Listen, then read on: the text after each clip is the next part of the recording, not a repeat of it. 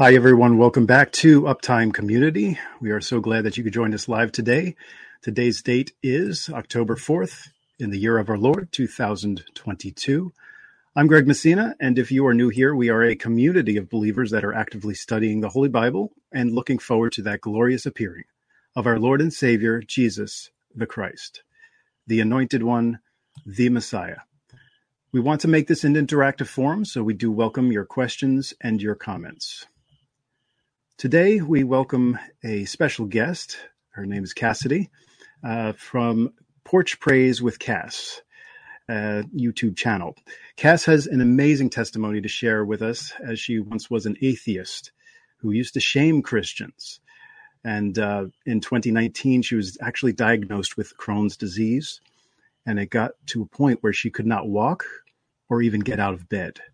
She wanted to commit suicide because of the pain. But while in the hospital, a woman came by her bedside to pray for her. The next day, she had no pain and could walk again. She could not explain what happened, but she did remember back to that time and did come to believe in Jesus Christ soon after when her good friend shared the gospel with her. And we will be bringing her on with us today on Uptime Community. But first, we're going to be welcoming back our usual Uptime panel, and we do bring back Brother Bob Barber, Brother Kevin Hookman, and Brother Robert Hagan. Gentlemen, welcome back. Good evening. Glad to be back. Yep. Yes, glad to be back too. I mean, listen, we're still here, and there's a reason for it, right? Amen. Yep. Right. We have a verse of the day today. It is Proverbs 27:1. That's brought to you by BibleGateway.com. Boast not thyself of tomorrow, for thou knowest not what a day may bring forth. Okay? And so true. We don't know what the next day will bring, right? Bob, you have come out with another resurrection report, rapture resurrection report. You've talked about the 10 days of awe. So we are in that now. We are looking at a point in which we could still be looking at a rapture, a potential rapture here happening this year during this month. Could you just explain to us a little bit about that? Sure. Basically, in a nutshell, the 10 days of awe is the final countdown to the rapture resurrection event and the beginning of the 70 tribulation, I believe. Now, I'm not saying that the rapture resurrection will take place on October 6th or 7th. Okay, people thought that was what I was saying. No, I'm not claiming the date. Okay, I'm just saying is that for this, if this could be the tribulation period, in order for this to happen, we all thought that everything would just explode and take off like a rocket ship on the Feast of Trumpets, where we know our Heavenly Father is far more forgiving than that. Okay, so this is why the days of awe are here. Because, like, hey, you guys saw this 7-year period coming from a long distance away. Now it's here. Now, before I unleash this thing, I'm going to give you one more chance. I'm going to give you 10 days to get ready for this thing. And during this time, the books of heaven are open. I like what Dr. Barry All said, the living, the dead, and in between. Okay. And that's true. During this time, the books of heaven are open. That's why a lot of blessings are exploding on the earth. The windows of heaven are open. Why are the books of heaven open during the days of awe? Because God is reviewing everybody and everything about this planet, about each individual person. And while these books are open, this will be one of those times, I believe, the rapture resurrection takes place because the books are open. He's evaluating everybody. Is this the time to start the Daniel 70th week? Is Israel ready? Is the bride of Christ ready? Okay, is the world ready? What's the hearts of men like? And that's what the days of all are. That's basically God just evaluating every individual person, every corporate entity. Okay, Israel corporately, the body of Christ corporately. He's evaluating all that. All the books are open. And then on the Day of Atonement, after doing the evaluation period, which is also our final warning before final impact, okay, then, and then at that point, the books close, and then he makes a decision. And then based on whatever that decision is, then it gets executed on the earth. Basically, here's like the thing. It's basically the 10 days of awe, imagine when they do a demo on a building, okay? We are 10 days out, okay? Well, next, let me explain it this way. When they're doing a demo on a building, they're preparing everything, okay? You see that they're getting everything prepared.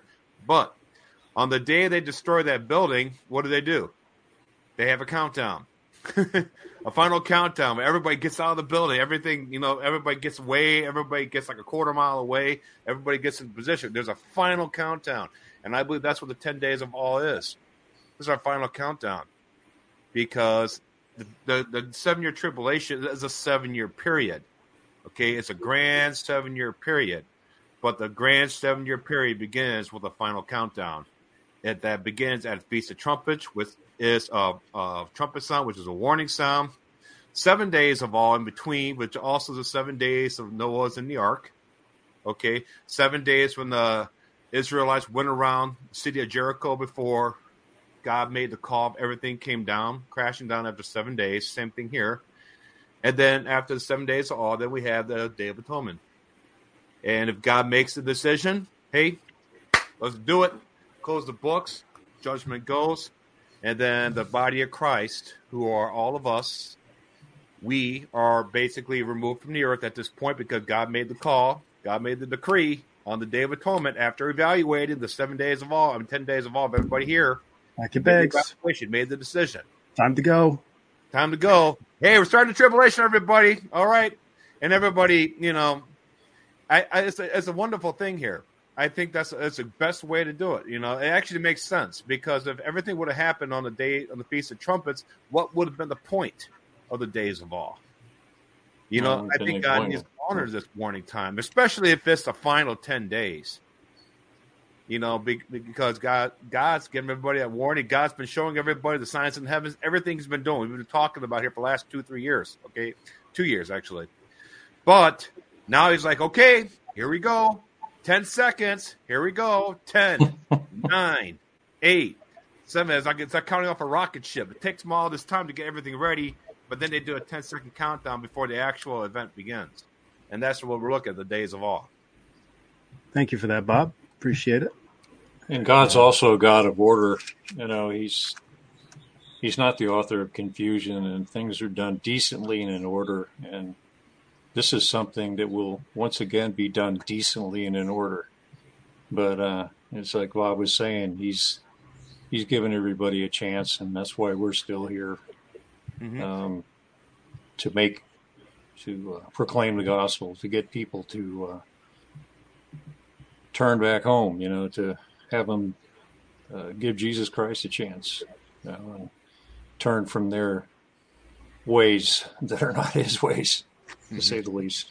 So, amen. One thing I want to mention about this whole thing, though, and I may or may not put out a report, so I'm going to mention it right here.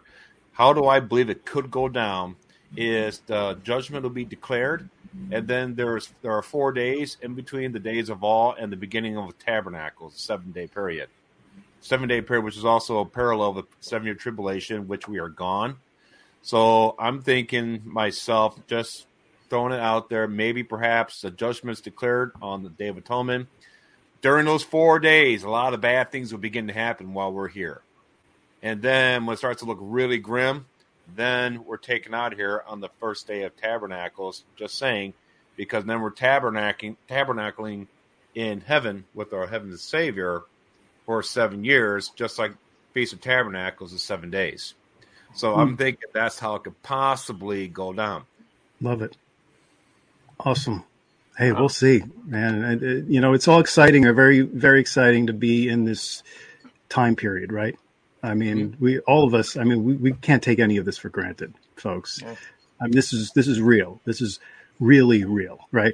So it's not really real to a lot of people who just don't know the Lord, who don't understand His ways, His precepts, His word.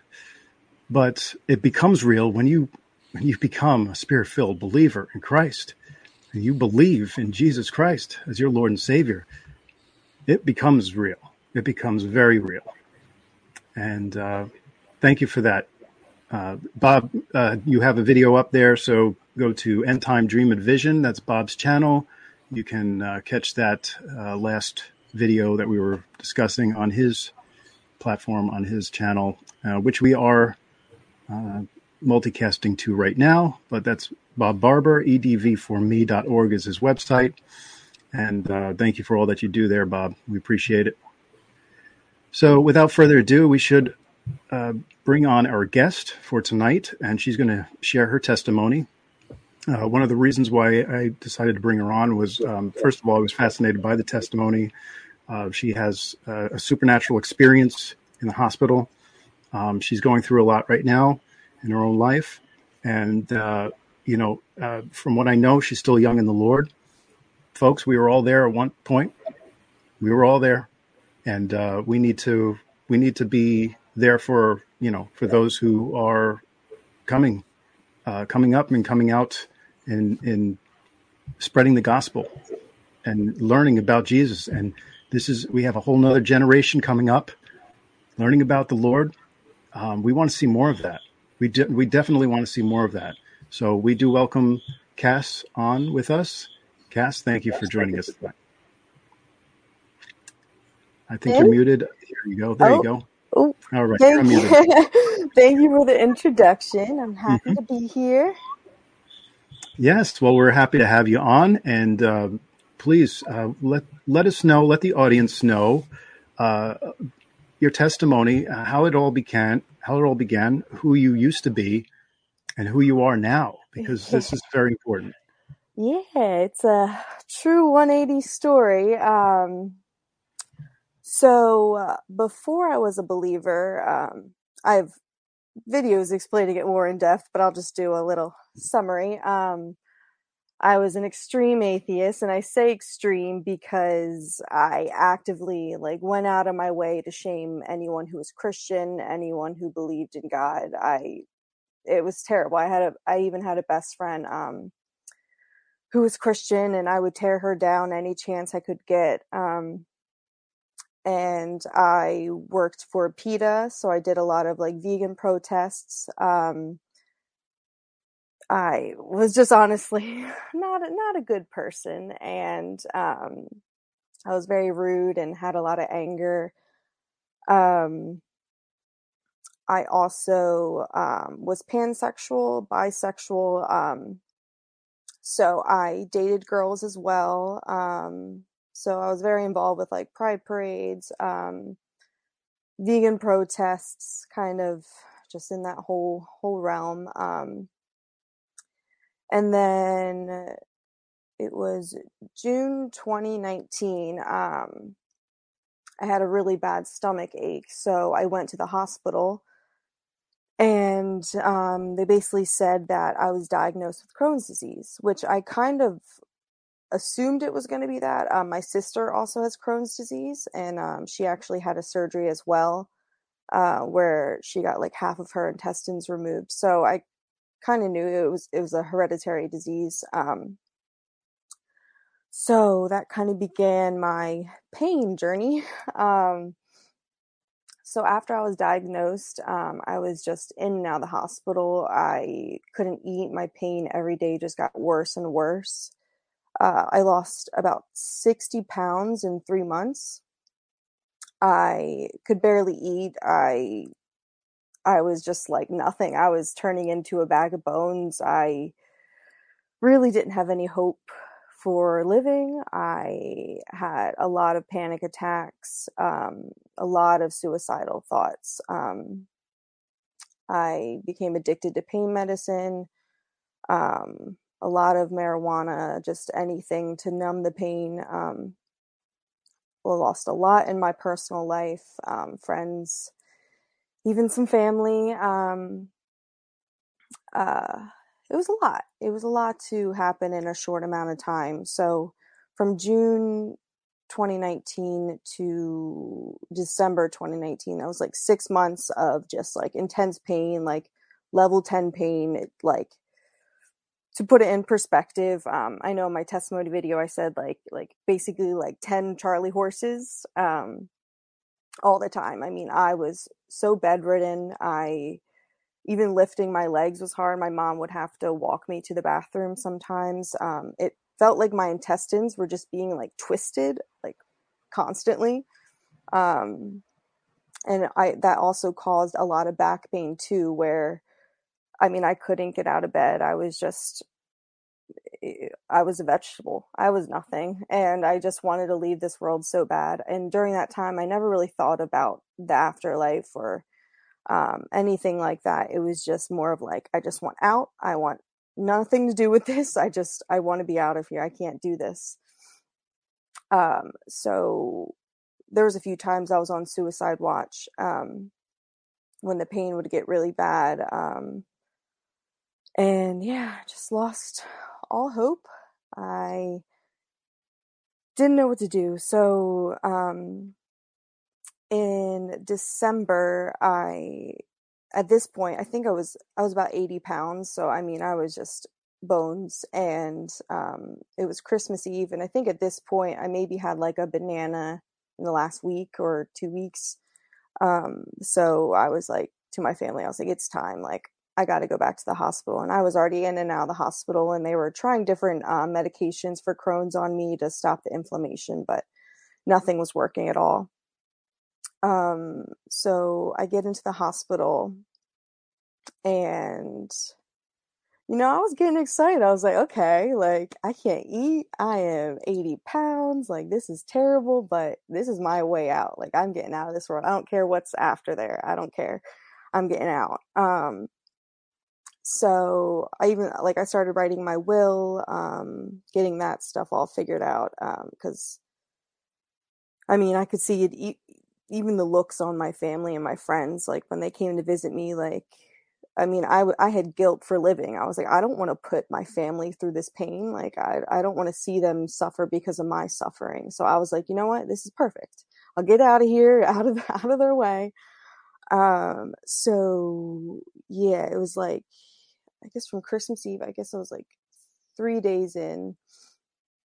I really I felt it in no, I guess I didn't think it was a spirit at that time, but I felt it in my heart that I was like, this is my last night on earth. Like, this is it. This is done. And I was excited. So I was like, no more pain, just darkness. I don't even know what went through my mind at that time. So every day, and I've been in this hospital, like, I'm a regular. So I know, all the people that work there, even a lot of them went to high school with me. So I knew basically everyone, and I had the same dietitian every morning. And even on that Friday morning, the dietitian came in the morning, asked what I could eat when they know I couldn't eat anything. And I would just be like, water. And even water hurt me at that time. So it was a struggle. And then, so that night, it was a Friday night, and this woman comes in around like 7 p.m. And, the dietitian has already been in today. So this was unwarranted. Like, she was not supposed to be here. And this woman comes in, and she's a beautiful Jamaican woman. And she begins to ask, like, oh, like, what can you eat? All that. And I'm just like, nothing. And I'm pretty sure I started to cry at that point. Which I really didn't have any energy left. I was just like a vegetable, just like, okay, I'm done. So she was just like, we need to pray. And I was like, no, like, I'm an atheist. You are not doing this to me. I am ready to get out of here. I don't want any hope. Like, no, don't, no. But she insisted, very much so. And she went to my bedside, grabbed my hands, and it was a long prayer. It was probably like a minute or two. She also prayed for like my sister. I do remember that. But the words that I do remember the most is like, you will heal and you will be a healer. I remember that. And she left, and I could feel like the passion in her prayer, and I was confused. I was like, girl, you don't even know me. Like, why do you care about me? Like, and yeah, when she left after that, I didn't expect anything, and I was like, okay, yeah, crazy talk. Let's get out of here. So I go to sleep that night, and I wake up the next day and I have absolutely no pain at all. I have no inflammation. Like, you could see in my stomach, you could see that it was like extended. And especially in my small intestine, it was like really large there. And that was just gone. It was just gone, and I could walk again. I felt like on like Charlie and the Chocolate Factory when the old man gets up, he's like, woohoo! I felt like that. I was like, I got this light within me. Like, I have a light within me. I'm ready. I have hope. Like, and it was just, everyone was just like, what? Like, what is going on? Like, she didn't even have this before, like, before she even got sick. So I just kept saying, like, I have this light within me. I don't know what it is. I have a light within me. And I call my best friend Karis, who he used to shame for being Christian. And I call her, I'm like, girl, I don't know what happened, but I have a light within me. Like, I have hope. Like, I got this. Like, it's fine. Like, whatever. And I still didn't like have the conclusion that it was like divine intervention or anything supernatural. So I like was telling the doctors, I was like, I'm getting out of here. Y'all can't keep me. I'm getting out. And they're like, no, like, we're gonna keep you one more day. And I was like, okay, fine, whatever. So it was one more day in the hospital, and then I got out and I was on top of the world. I was like, I am healthy, I am skinny, like, I can do this. So I rebelled really, really hard, and I went back to my old ways, very much so, and was drinking, smoking, living it up, throwing my body around, doing whatever I could do, because I was like, oh, I have this new body that I can go out and do what I want. So that lasted for a couple months, and then COVID hit. So that kind of gave me the chance to like really like think about it. And I went through the phases of like, oh, like Mother Nature and Buddha. I have a like Buddhist tattoo and vegan tattoo. Yeah, vegan tattoo. So I was just kind of really figuring it out of like, all right, what's this world about? And from there, like, I started to go to like the Hare Krishna events. I was really just searching. Like, I was like, I gotta find this truth. And I was so stubborn. I like didn't want to go to God. I didn't want to go to Jesus. I was like, no. I can't. I've been atheist for so long. I can't say that I was wrong. And then I had a friend come back into my life, and she was a strong believer. And I remember hanging out with her, and I would just be like, whenever she would talk about God, I'd be like, well, that's the universe in my mind. Like, so I was like, okay, the universe, that's God, and kind of went down that path. So it was a lot of searching. And then I was like, the power of now and all that jazz.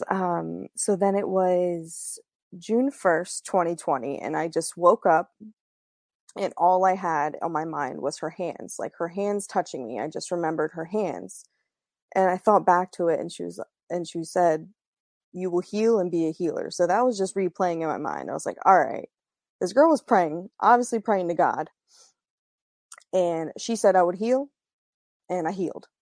So there's something in there. And that kind of went down the route of like, I was just searching. I got the app, Got Questions.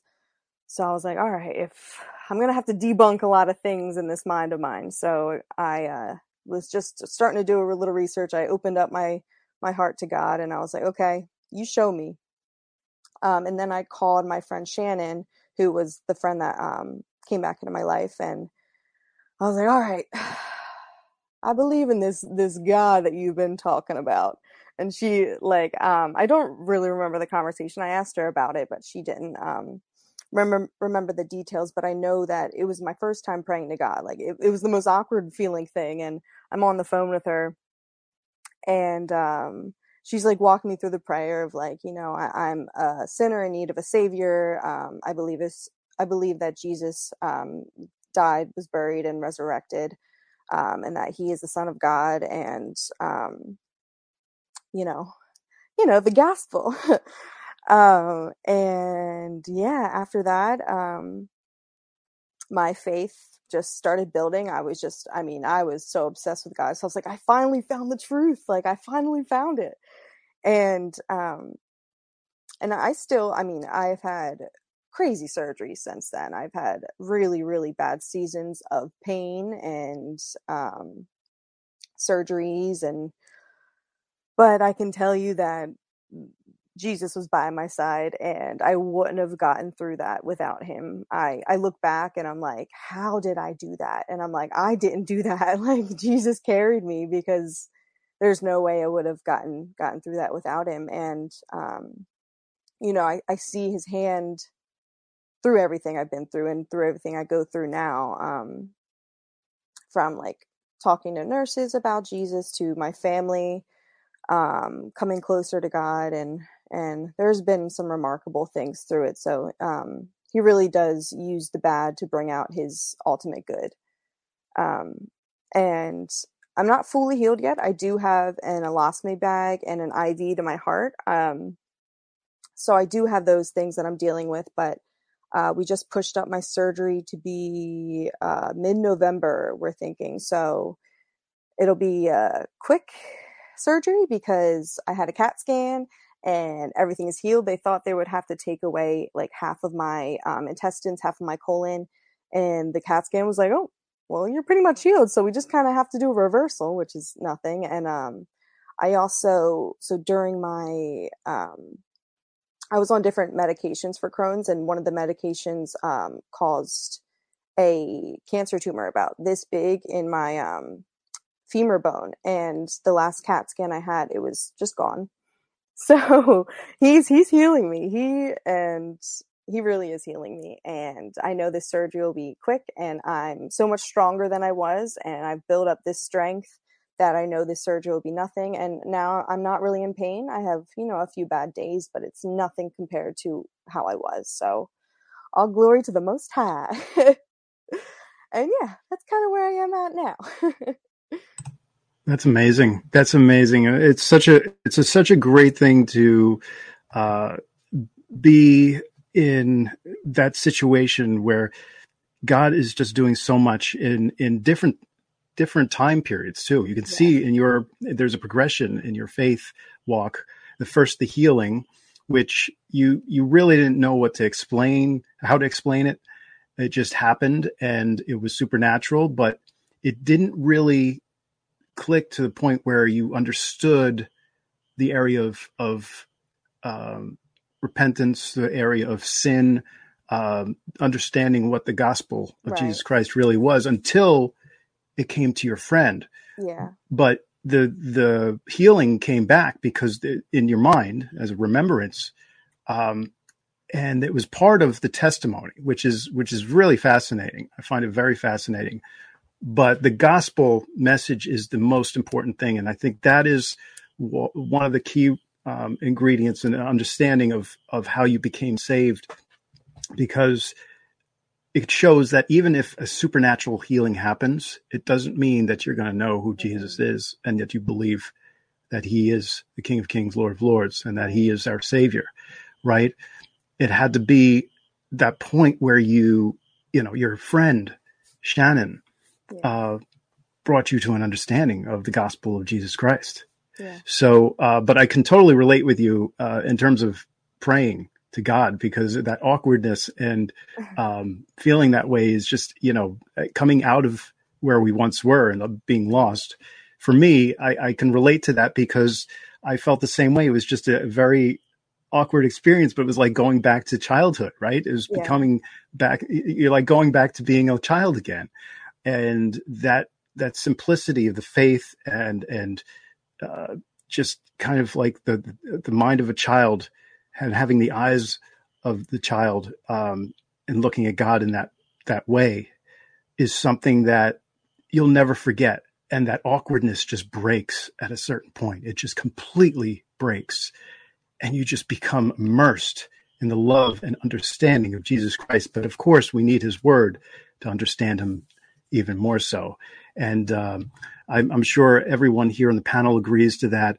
I don't know if you've had that experience too, but Cass, how old are you? I'm 27.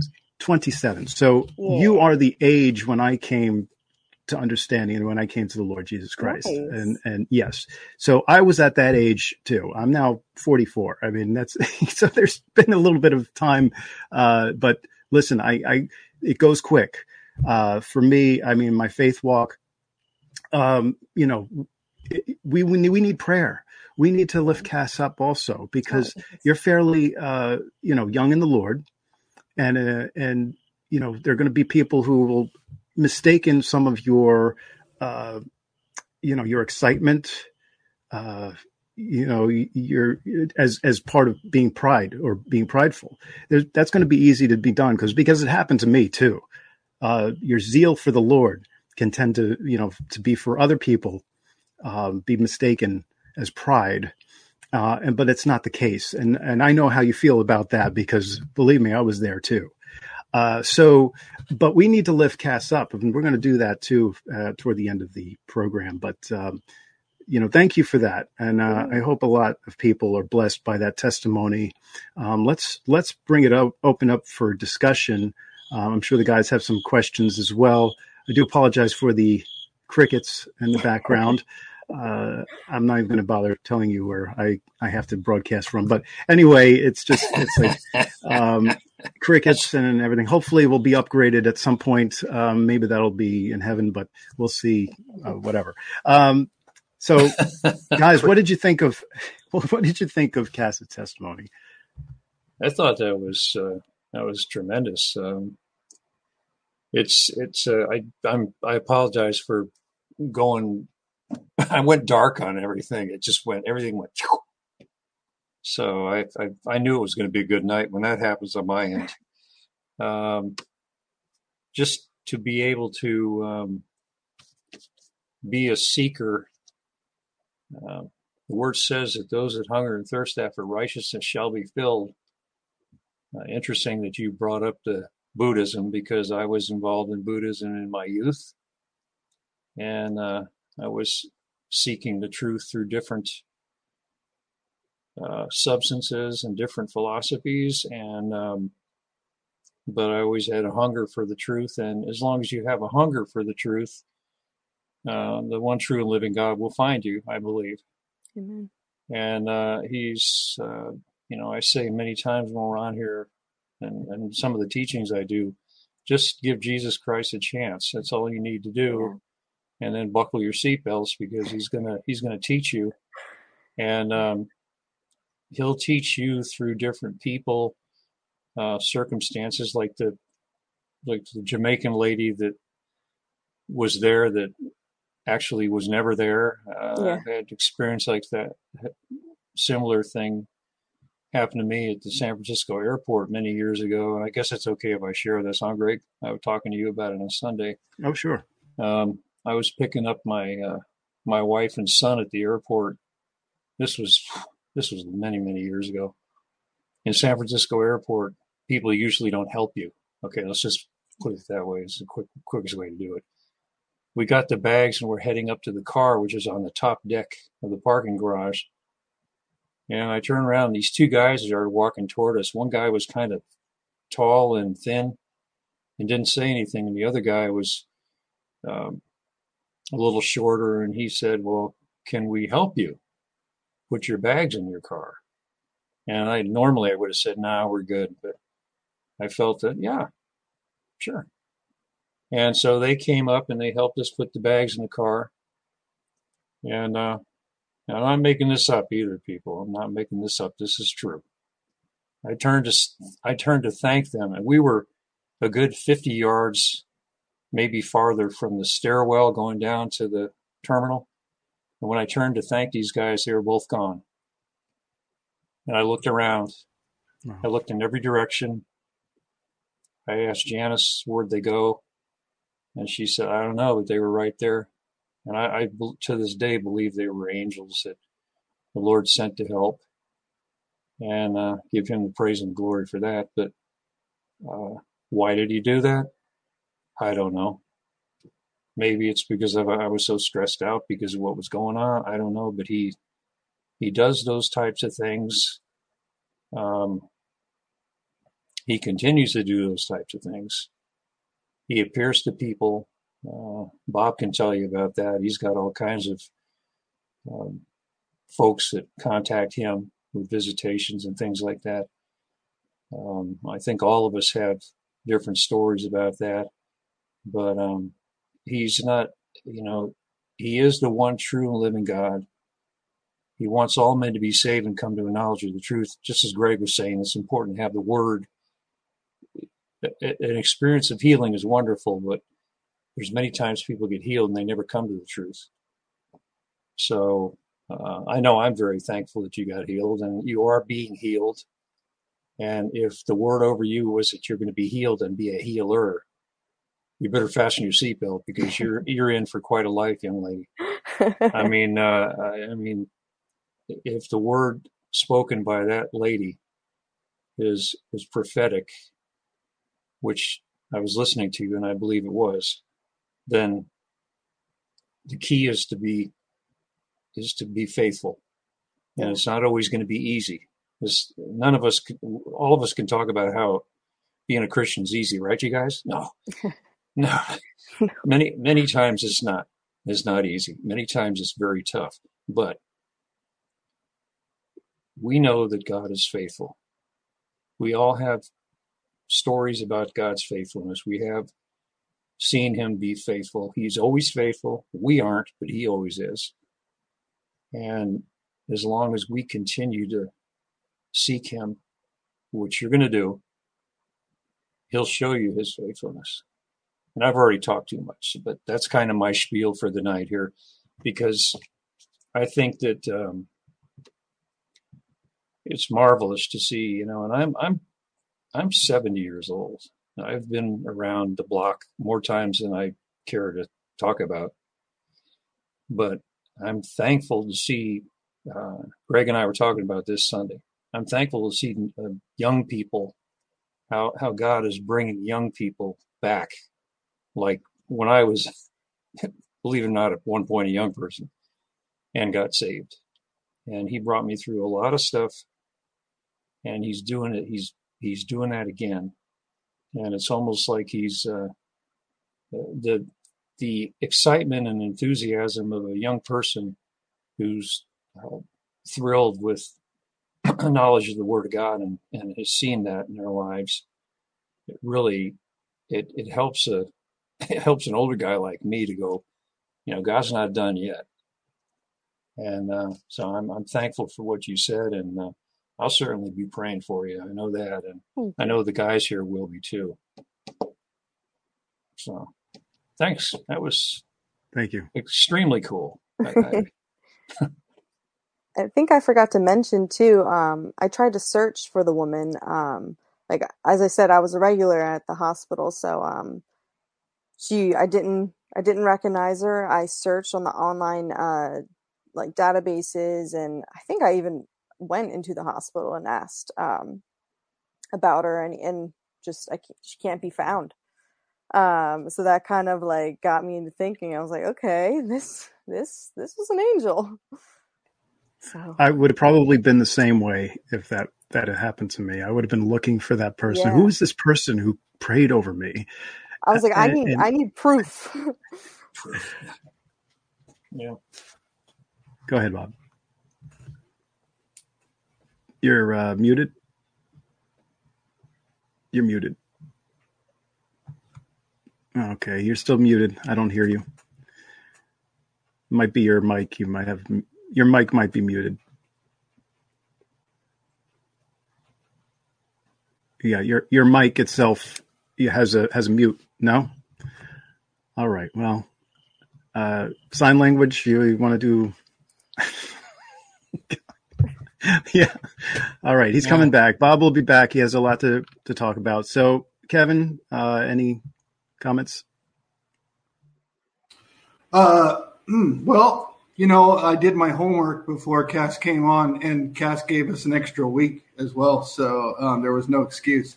But I watched a bunch of her videos, so I knew what was coming. I even watched the one where she said a whole bunch of things about her, bad things about herself, Oh yeah. That had to have been rough. Very candid. Yeah, and tell me about it. Maybe TMI, but really, what ultimately came out of it though was that you made a total change. I mean, like you can't make more of a change. I mean, some people go from like, oh yeah, I didn't believe this, or I was doing maybe these things, and then I slowly kind of turned. But I mean, the things you were doing before and the things you did after are just totally opposite. I'm just wondering, Cass, like this culture. I mean, you're just a little bit younger than like Robert and me. You're at least a couple of years younger than Greg.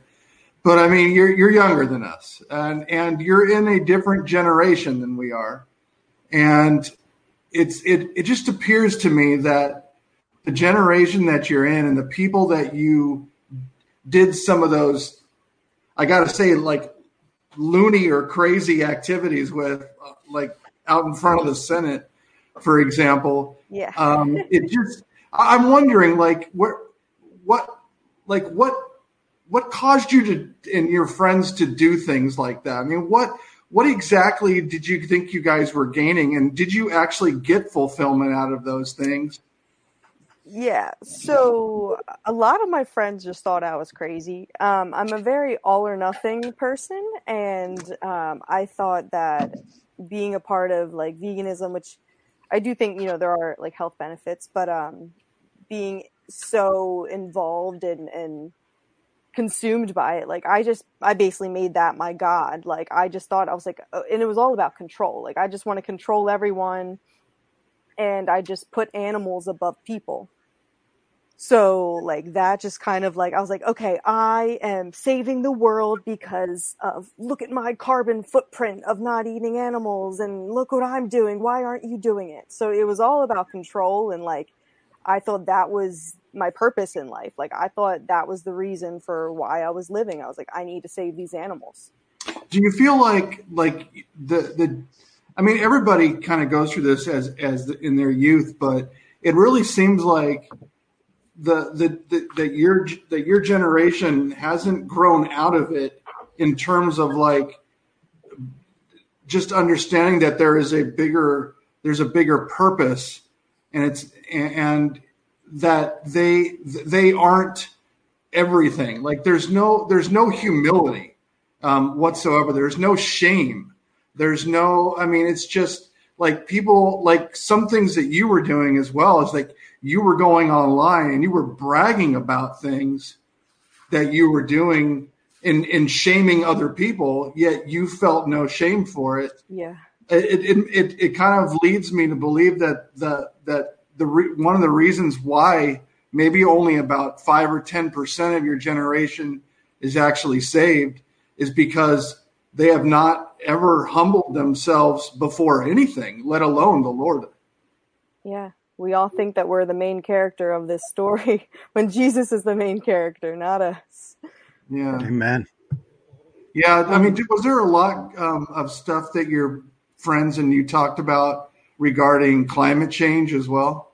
Oh yeah. I used to have full out like panic attacks about climate change to where I would drop down and like I wouldn't even like eat with anyone who ate meat. Like I remember at my graduation party, I said no meat, and then my stepdad brought in meat, and I had a full-on breakdown in front of everyone. Like, and yeah, every day I had so much anxiety about climate change, like so much anxiety. It overtook me at any chance it got. Wow. Were your friends and you aware of like the hypocritical nature of those who have actually advocate for climate change? Were they aware of like John Kerry's trips on his private planes, and then, the 16-year-old activist who goes to Java or Fiji and tells everyone not to go to Fiji, and yet she went to Fiji? And I mean, are you guys aware? Were you guys aware of any of that stuff? Oh yeah, we were aware, but it was like, well, like look at what they're doing by what they're eating. Like they're already saving so much, so it doesn't matter what they do. Like it was such a just. So they didn't eat hamburgers, but that allowed them to go on their private plane. So I see. I mean, what about people who are meat eaters, like the Obamas, for example, and they buy property on an island, and yet they advocate that the world is going to end because of climate change and the seas are going to rise. Right. I mean, didn't you guys see hey, these people are actually hypocrites. I don't want to be a part of that movement and part of them. Yeah, I mean, a lot of that, the truth was hidden mostly. So I didn't even even when I did that, see that stuff, I would just kind of be like, oh no, that's boohickey. That's nothing. I would just do anything in my mind just because I was so convinced that I was in the right. Yeah. You just justify it away, basically, right? Yeah. Have you, can you hear me now? Yes, we can, Bob. Okay. Yes. You know what, these precious activists about climate change, see how important it is about these cow farts and make sure you eat all vegetables and stuff like that. The globalist climate change activists now in the Western nation liberals, this is what they said in the Huffington Post. It says they are claiming now that a small nuclear war would be good for climate change. It will drop the temperature of the Earth by 2 degrees. So now they're pushing for nuclear war. So those are the people, demonic people like you wouldn't believe, pushing that stuff. That is a sick mind to actually hope for a nuclear war, which is going to kill untold number of people in order to lower the Earth's temperature by 2 degrees. Yeah. And obviously, they never read the book of Revelation. It goes, how do they feel about Revelation chapter 16 when that angel goes and pours the vial on the sun and scorches the entire earth? Right. Okay, where's your climate change stuff there? Right. They have no idea what's coming. No idea. No, they don't. No idea. And it's very sad to see that people have basically given themselves over all the way into Satan, because what does Satan want? Satan wants people to die. Satan wants people to not come to Christ and to die, and wants to give them no opportunity whatsoever. And so all of these things that we're seeing are all pointing toward the same thing, which is, they talk about healthcare, and yet it is infanticide, because they're talking of some of these people talk about after birth. And so when you go that far, then it's obviously it's a plan of Satan, and yet this younger generation has latched onto that and basically taken that upon themselves and become advocates for those evil people that are basically trying to push killing other people. Well, each generation has gone through phases, and I think I'm sorry, didn't mean to interrupt you there, Bob, real quick. But go ahead. This generation now is, and we know that the word says that the author of confusion is the adversary. He's the liar. He's the father of lies. He's the one he's confusion central. Okay. Back in my generation, that song, our generation, anyway, back in my generation, it was, rock and roll music and use as many drugs as you could, as often as you could, to see how many different lights you could see or whatever. And it was, if it felt good, do it. And it really, we weren't thinking about climate change. We weren't thinking about things like that. But now it's gone into another phase, and this is what's happening now. But I think what this is doing in a lot of ways, and it's a good point you brought up there, Kevin, is really, I think it's going to wake up a lot of people too, because what's happening is once you start to really think about this, instead of just following the crowd, then that's when I believe that's when the Lord can work in your life. Now, you had a hunger for the truth. You didn't know that you had a hunger for the truth until it was presented to you. But it wasn't, she didn't come in and say, well, now we're going to read Romans 10, 9, and 10. She came in there and prayed for you. And that was what you needed. After that, the other things started to come around after a while. And that's the same way it was with me.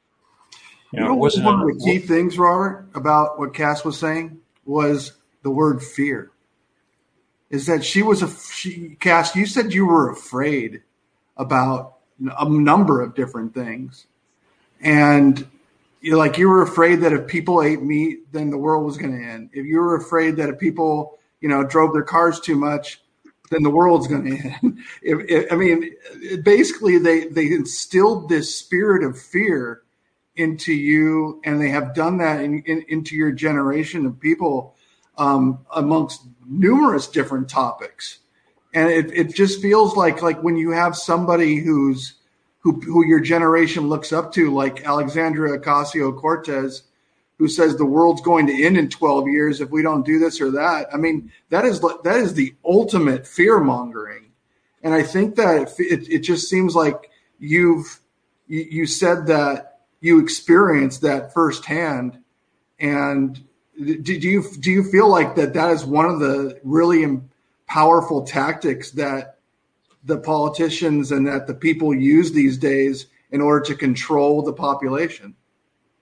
Oh yeah, definitely. I think they use, any movement that they can to kind of get you attached and to feel like you're doing something for the world to help these things that can happen. And then in reality, you're giving up your soul for that movement. But in the end, it's not in our hands.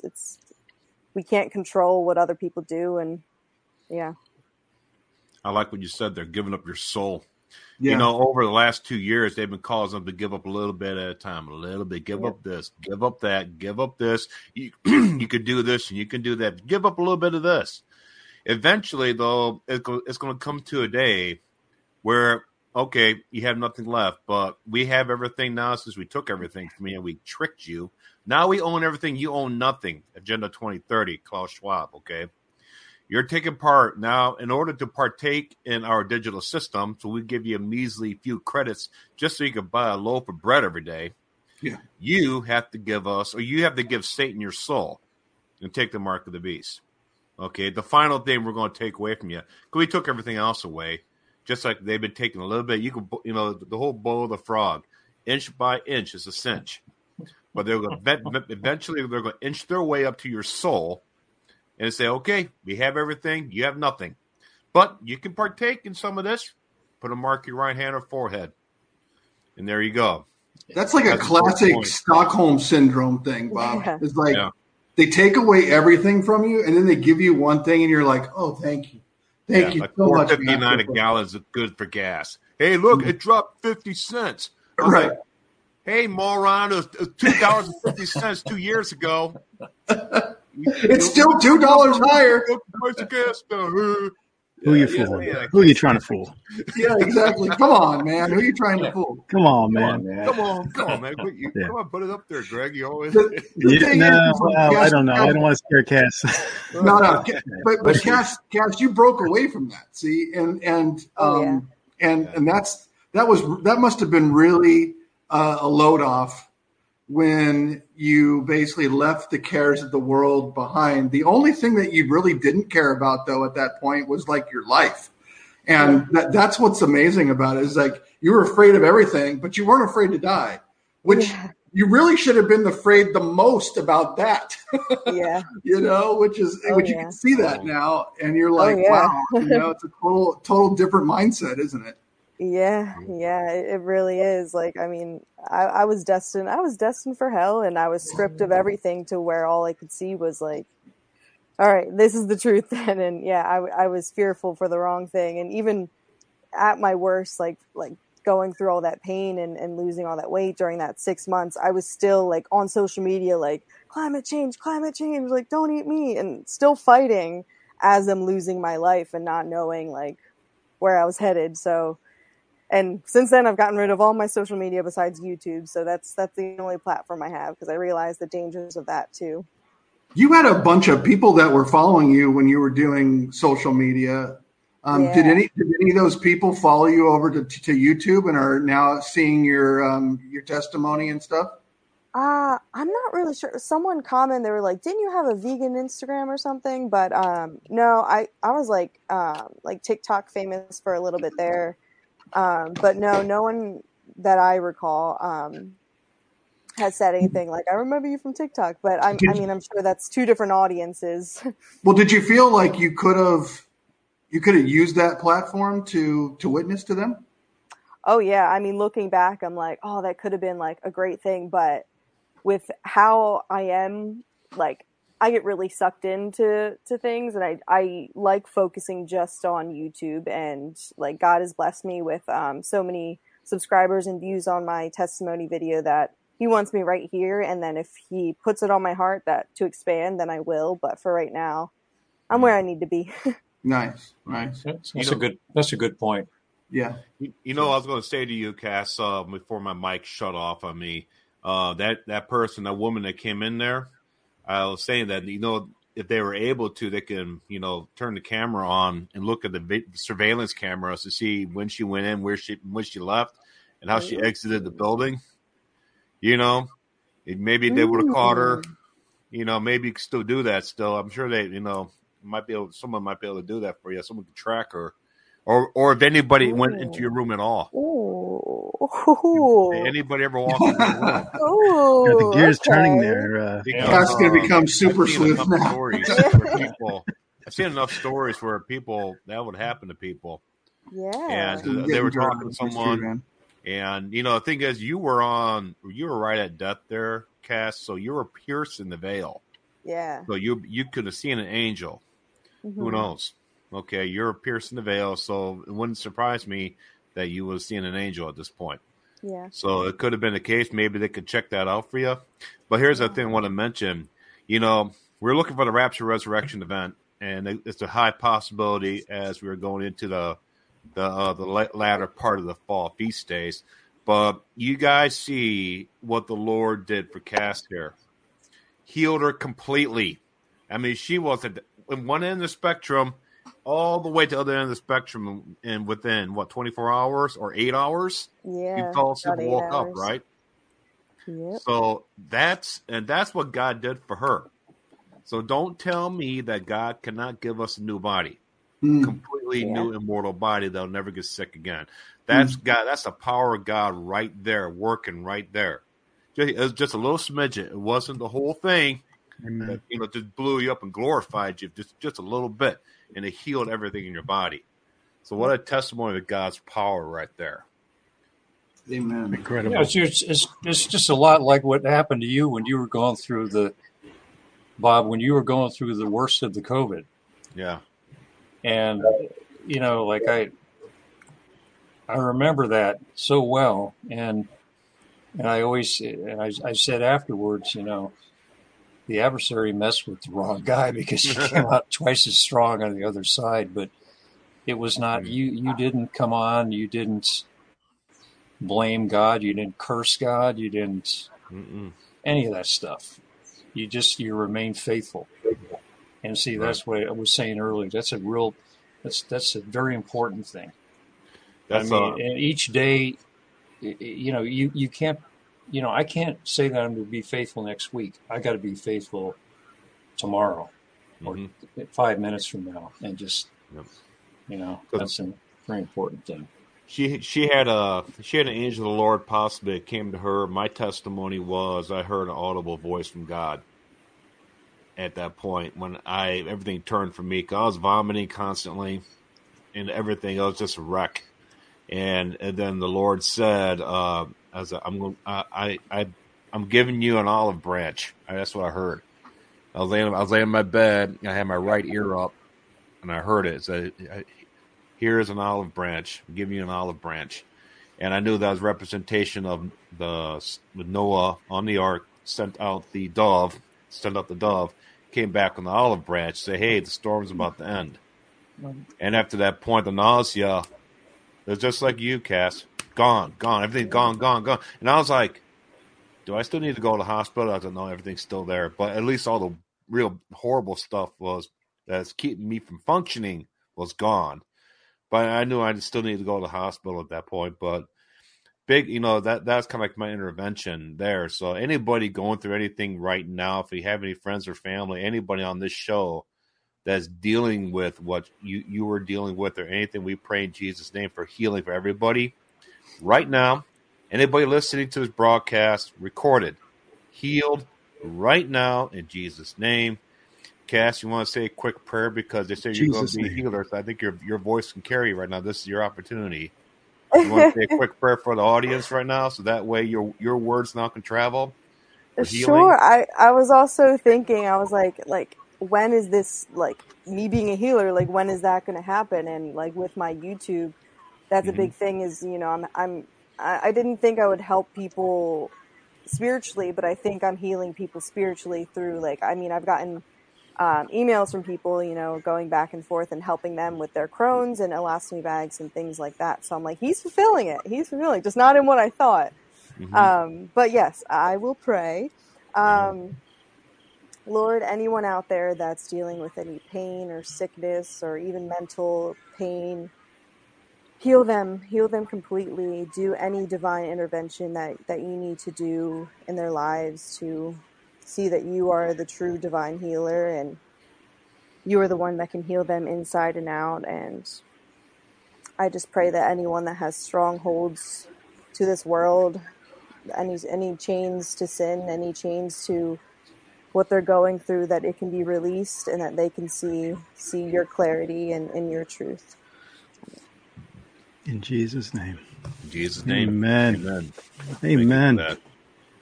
It's amazing. You're just living proof that this generation's not lost and forgotten. There are still people that were like you, that are like you used to be, and can still come to know the truth. And the amazing part is, like, once you know the truth, then just like what the Bible says, it sets you free. Yeah. Truth will set you free. It sets you free. It's like you don't know what freedom is until you find the Holy Spirit and the Lord, and you get this peace that's just it's not easy to explain, is it? But when you have the understanding, it's like, this world is not my home, and this is why I felt like that I never belonged. And I'm like, oh, because I don't belong. Right. Mm-hmm. That's a good way of looking at it. Yeah. So when you were at that point of, when she came in and prayed for you, were you kind of like crossing that veil a little bit in and out, or you just knew you were going to die that night? And I mean, how close were you? Were trying to sustain consciousness, or? No, I would say I was maybe halfway there. Like, I mean, I was still there, but I was I knew it was hours away. Like, I could feel it. I was just like, I know it's coming tonight. Like, tonight's the night. Wow. And I was just kind of sitting there, almost lifeless, but not really any emotion. Like, I was just kind of there, and I didn't really know anything about death. So I was like, this gotta be it. So you're telling us that you were halfway there and you were living on a prayer? Yes. Wow. Yes. I think I've heard that before. Yeah. I'm going to have to listen to that after. Are you? Yeah. Yeah. See, I'm not that young. I still know. Okay. You got the reference. That's why I was testing you a little bit to see.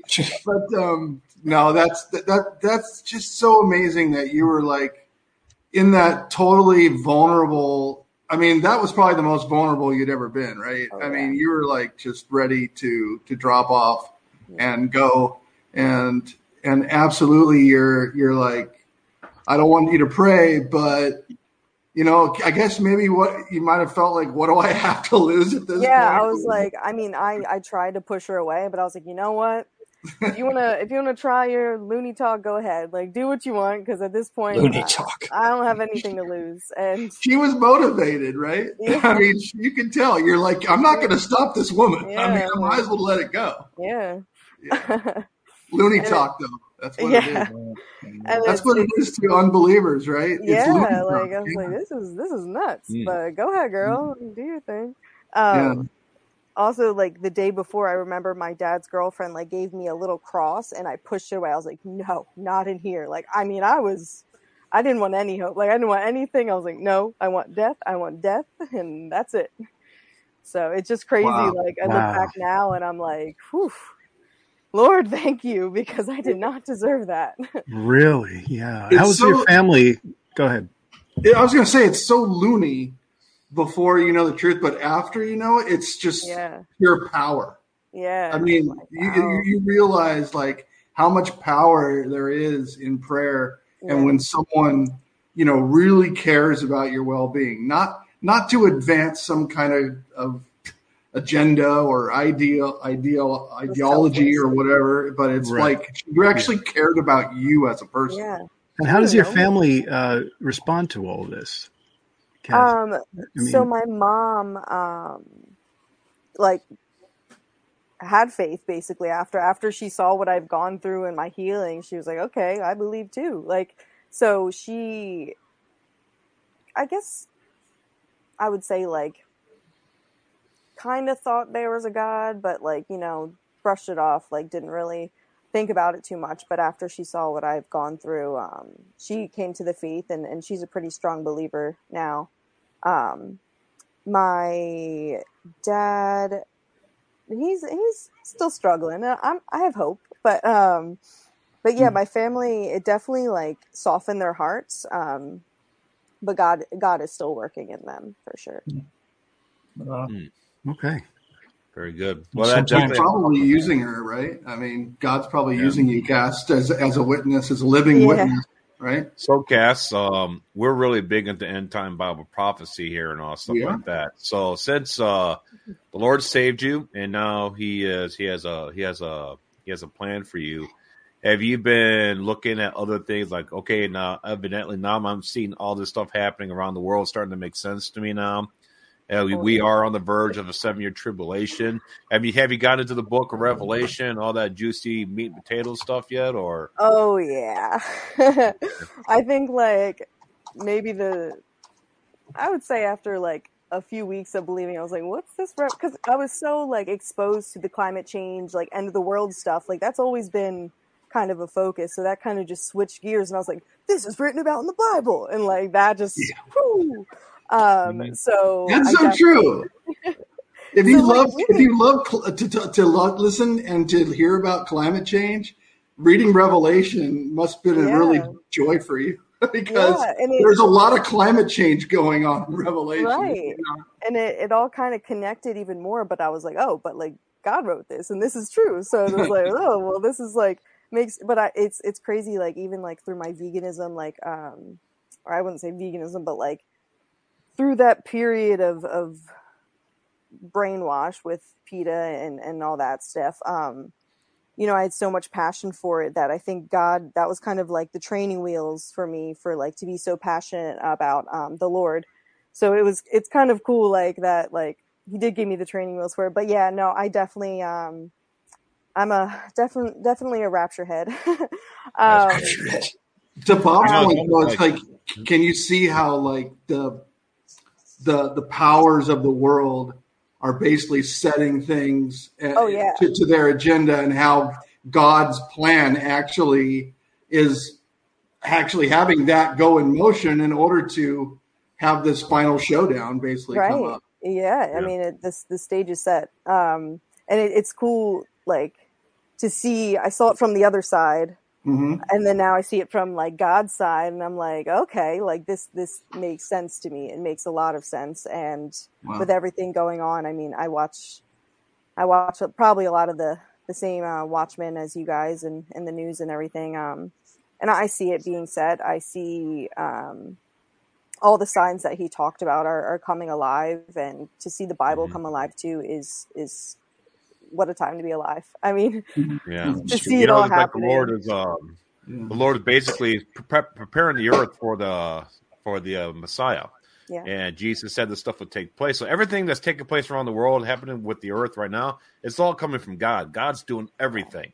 All the changes, the earthquakes, the core heating up, the tidal waves and stuff like that, Ian, and all that stuff like that. God's doing all of it. What our world governments are doing, they're trying to stake a claim. It's like, yeah, hey, they're trying to take advantage of what God is doing. What God is doing is trying to warn the earth. Hey, Daniel's 70th week is coming, and he's doing all this stuff to warn everybody. Okay, and then they got these other activists and globalists saying, hey, they're trying to hijack it for their own agenda. Yeah. But haven't we forgotten that they all built underground bunkers? They're all going to try to hide from this whole thing. There is no saving anybody from this. They're going to hide in the rocks. They're hiding. That's what the Bible says. They're going to go hide in the rocks in the caves. They're fulfilling prophecy. Save us from the face of They know this climate change crap. It's just the wrath of God that's coming. Yeah, that's all. That's all. Craig, we have a new term though. Cass brought us a new term, rapture. Yeah, rapture heads. Yeah, rapture heads. Yeah, I love it. You gotta have a new shirt that says rapture heads on it now. I don't know where you got that from, Cass, but I don't know either. Someone She might have watched Boucher stuff. Is he a rapture head? Johnny Rapture? What we do know right now is some big news coming out about the rapture. Is CNN starting to poo-poo the rapture? Oh, are they? That's a big one. Good news for those who believe in came out. Oh, it will wreck. Some Christians are dealing with this lifelong, I don't know, some kind of mental disorder because they believed in a rapture. Oh, the anxiety. When does CNN care about the rapture? Yeah. All of a sudden. Yeah, interesting. Yeah. There's also other news articles that are out talking about rapture anxiety as well. So I think that's a good sign. When you start seeing mainstream people focusing on the rapture, that could only mean that the rapture is very close at hand. One would think. Yeah, I know we're not raptured out of here, but I'm going to have to. You're going to go. You're going to hop onto yourself. If you come on here again, you'll realize how much respect Kevin and I have for one another. That's very true. It's very true. Sweet dreams, right?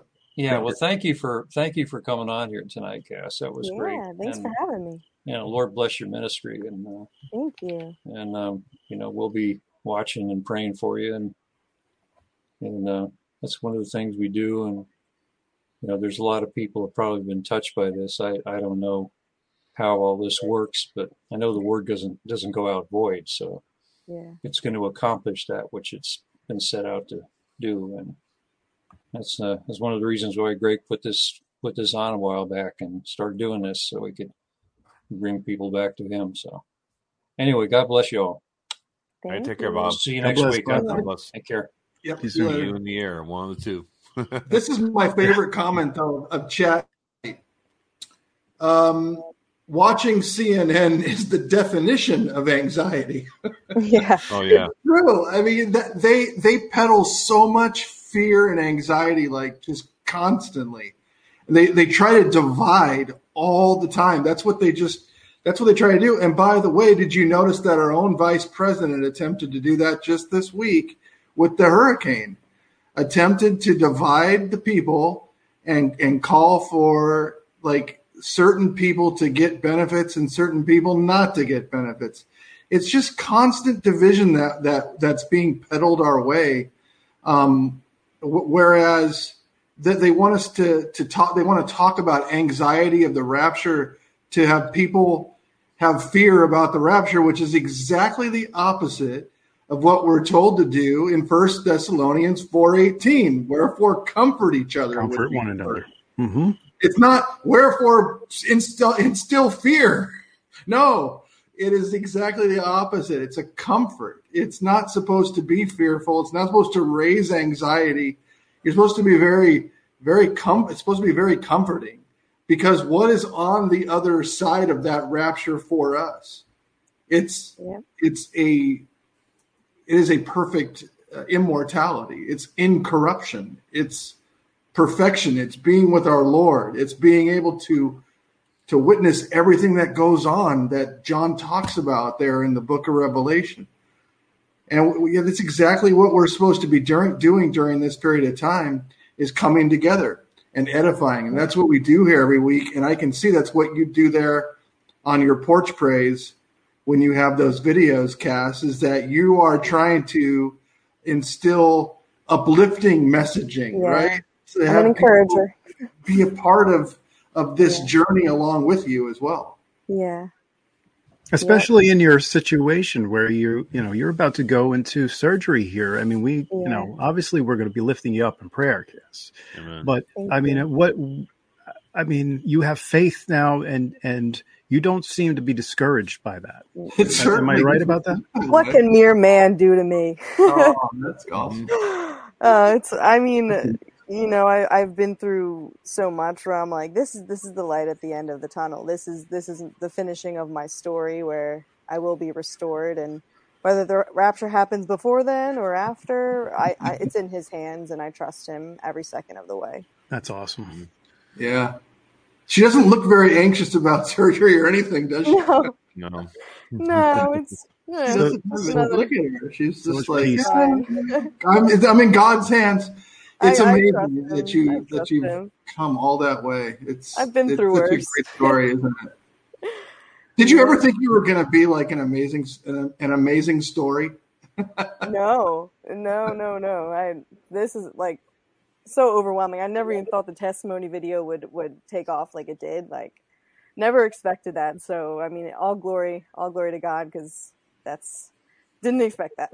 Did you think that your highlight was going to be passing out veggie burgers? Yeah.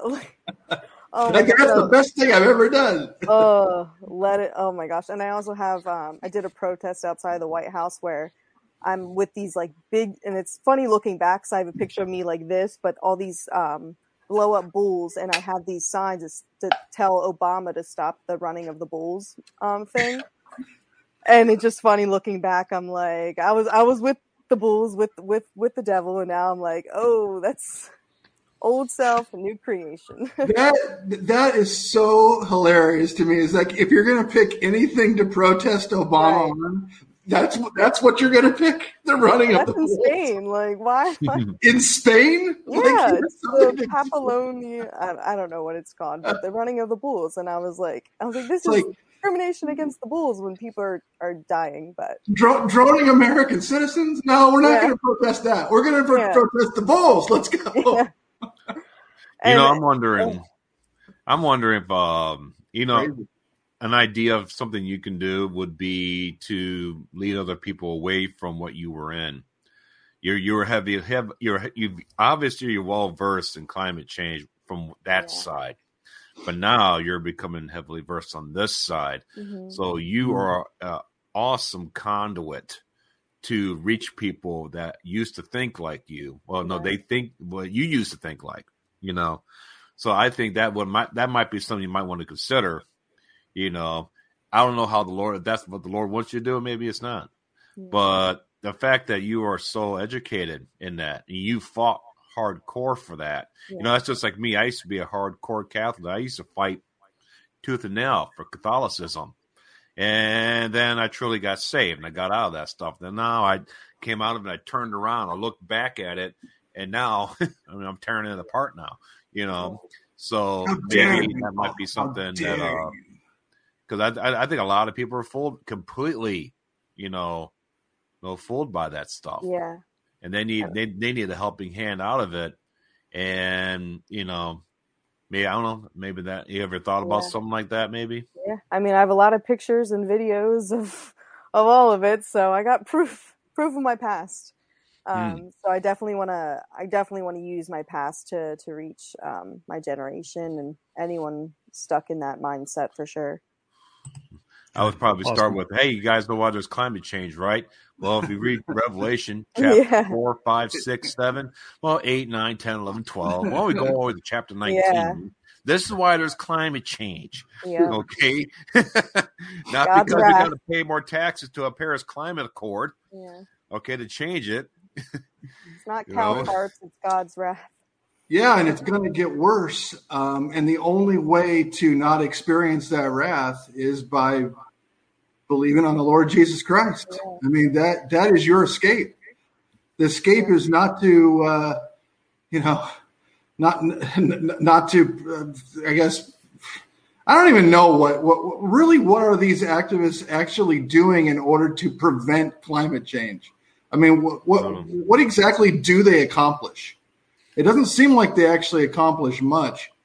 Now, granted, I guess there is a political party that is becoming activists in their power and like shutting down energy independence and things like that. So we can feel that in terms of higher gas prices, higher energy prices, things like that. But then when something like a pipeline gets a whole bunch of leaks in it and damages the environment, they cheer.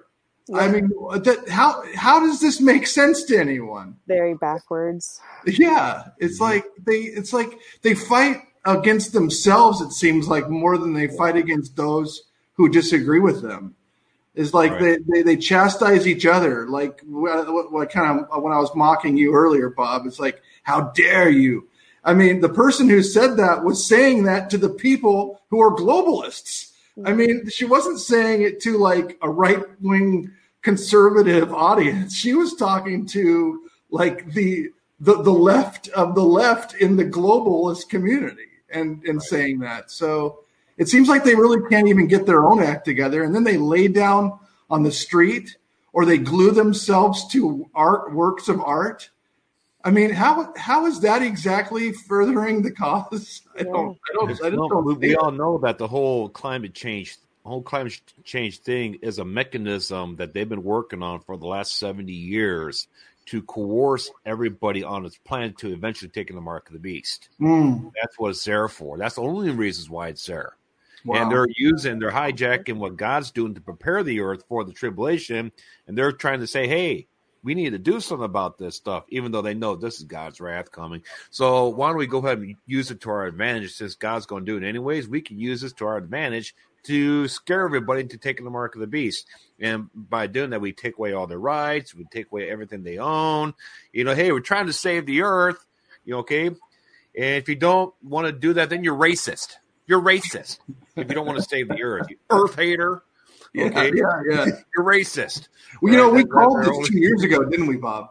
Yeah. You, me, and Craig on this channel, we called it and said, after they get bored with the virus, they are going to immediately pivot as quickly as they possibly can into climate change.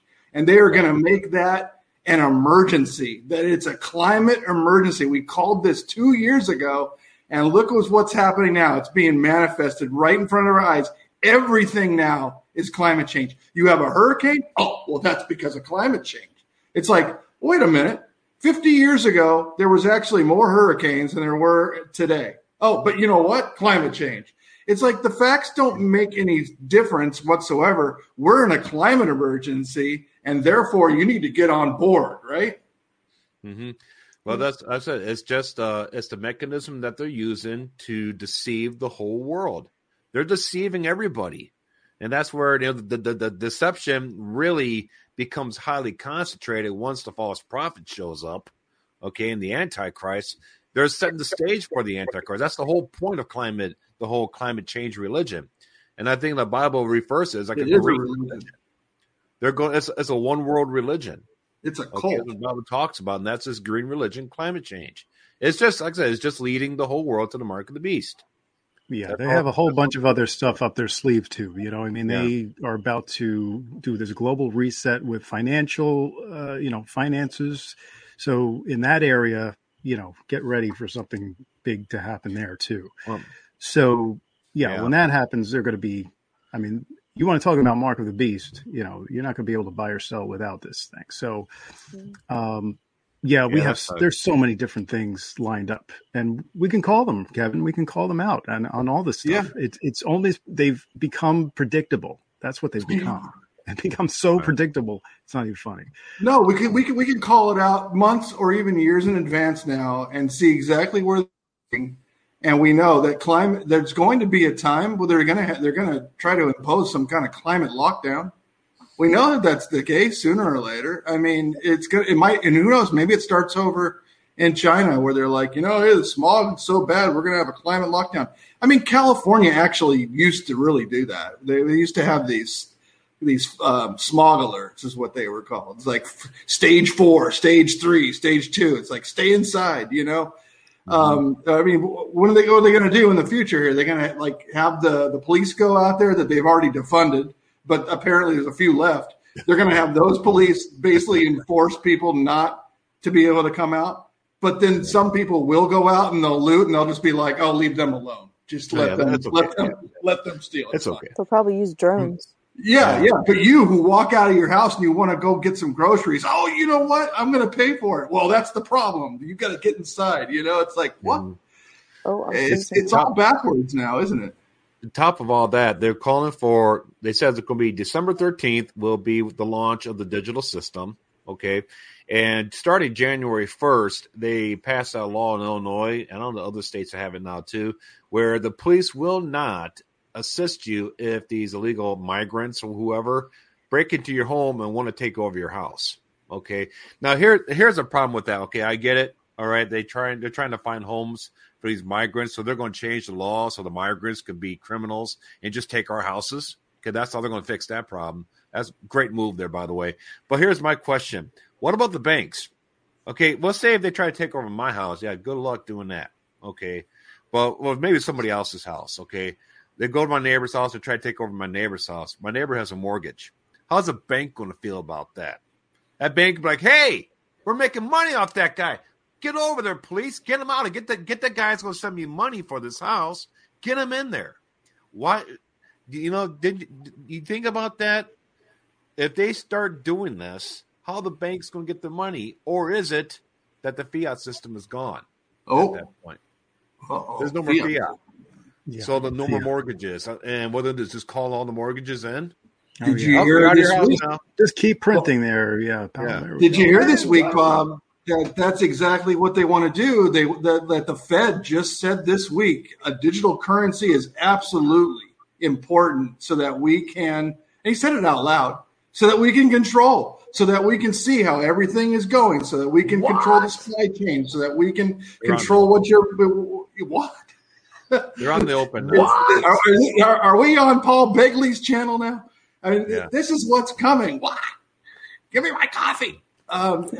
This is what's happening. That does not sound good. You need to it does not sound good. Doing that. You need to get a clip of Paul Begley. What? Yeah. What? Begley on exactly. Here. Just get a clip of him doing that, just like you have that.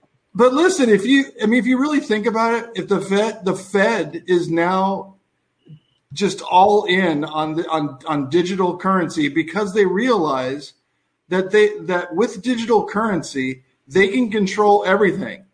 I mean, they can have a much better handle on inflation if they can take money away from you. Okay, it's in your account, and they're like, you know what? We've got too much money out there right now. Guess what? We're going to take some back. If you don't spend it within the next 30 days or 60 days or whatever, we're going to take back 20% of whatever you have. And that's only fair because of equity. I mean, this is the new normal that's coming. And the Fed is right out there saying it. They don't want to decentralize digital currency. They want to centralize digital currency that they can control, and that it's actually based off your social credit score in order to be able to determine what you can buy or sell. And I'm telling you, the generation that Cass is in right now, it feels like 80% of those people would go for it. They'd be like, oh, you're going to give me a UBI? You're going to give me a guaranteed income? Oh, I'll take it. You mean I don't have to work? Oh, that's awesome. I can just sit around all day and get paid for nothing? Oh, I'll do it. I'm in. The only problem with that, that they're going to hardly pay you anything. They'll pay you just enough money to buy a loaf of bread, as the Bible says. A day's wages for a loaf of bread. Okay? They'll pay you just enough so you won't die. And like a great point you said there, they're basically going to be carbon credits for the green religion. Going to be carbon credits. You can trade your carbon credits and buy food. Okay? And it has to be at one of their approved stores. And by the way, if you ever say anything against the government, you lose everything.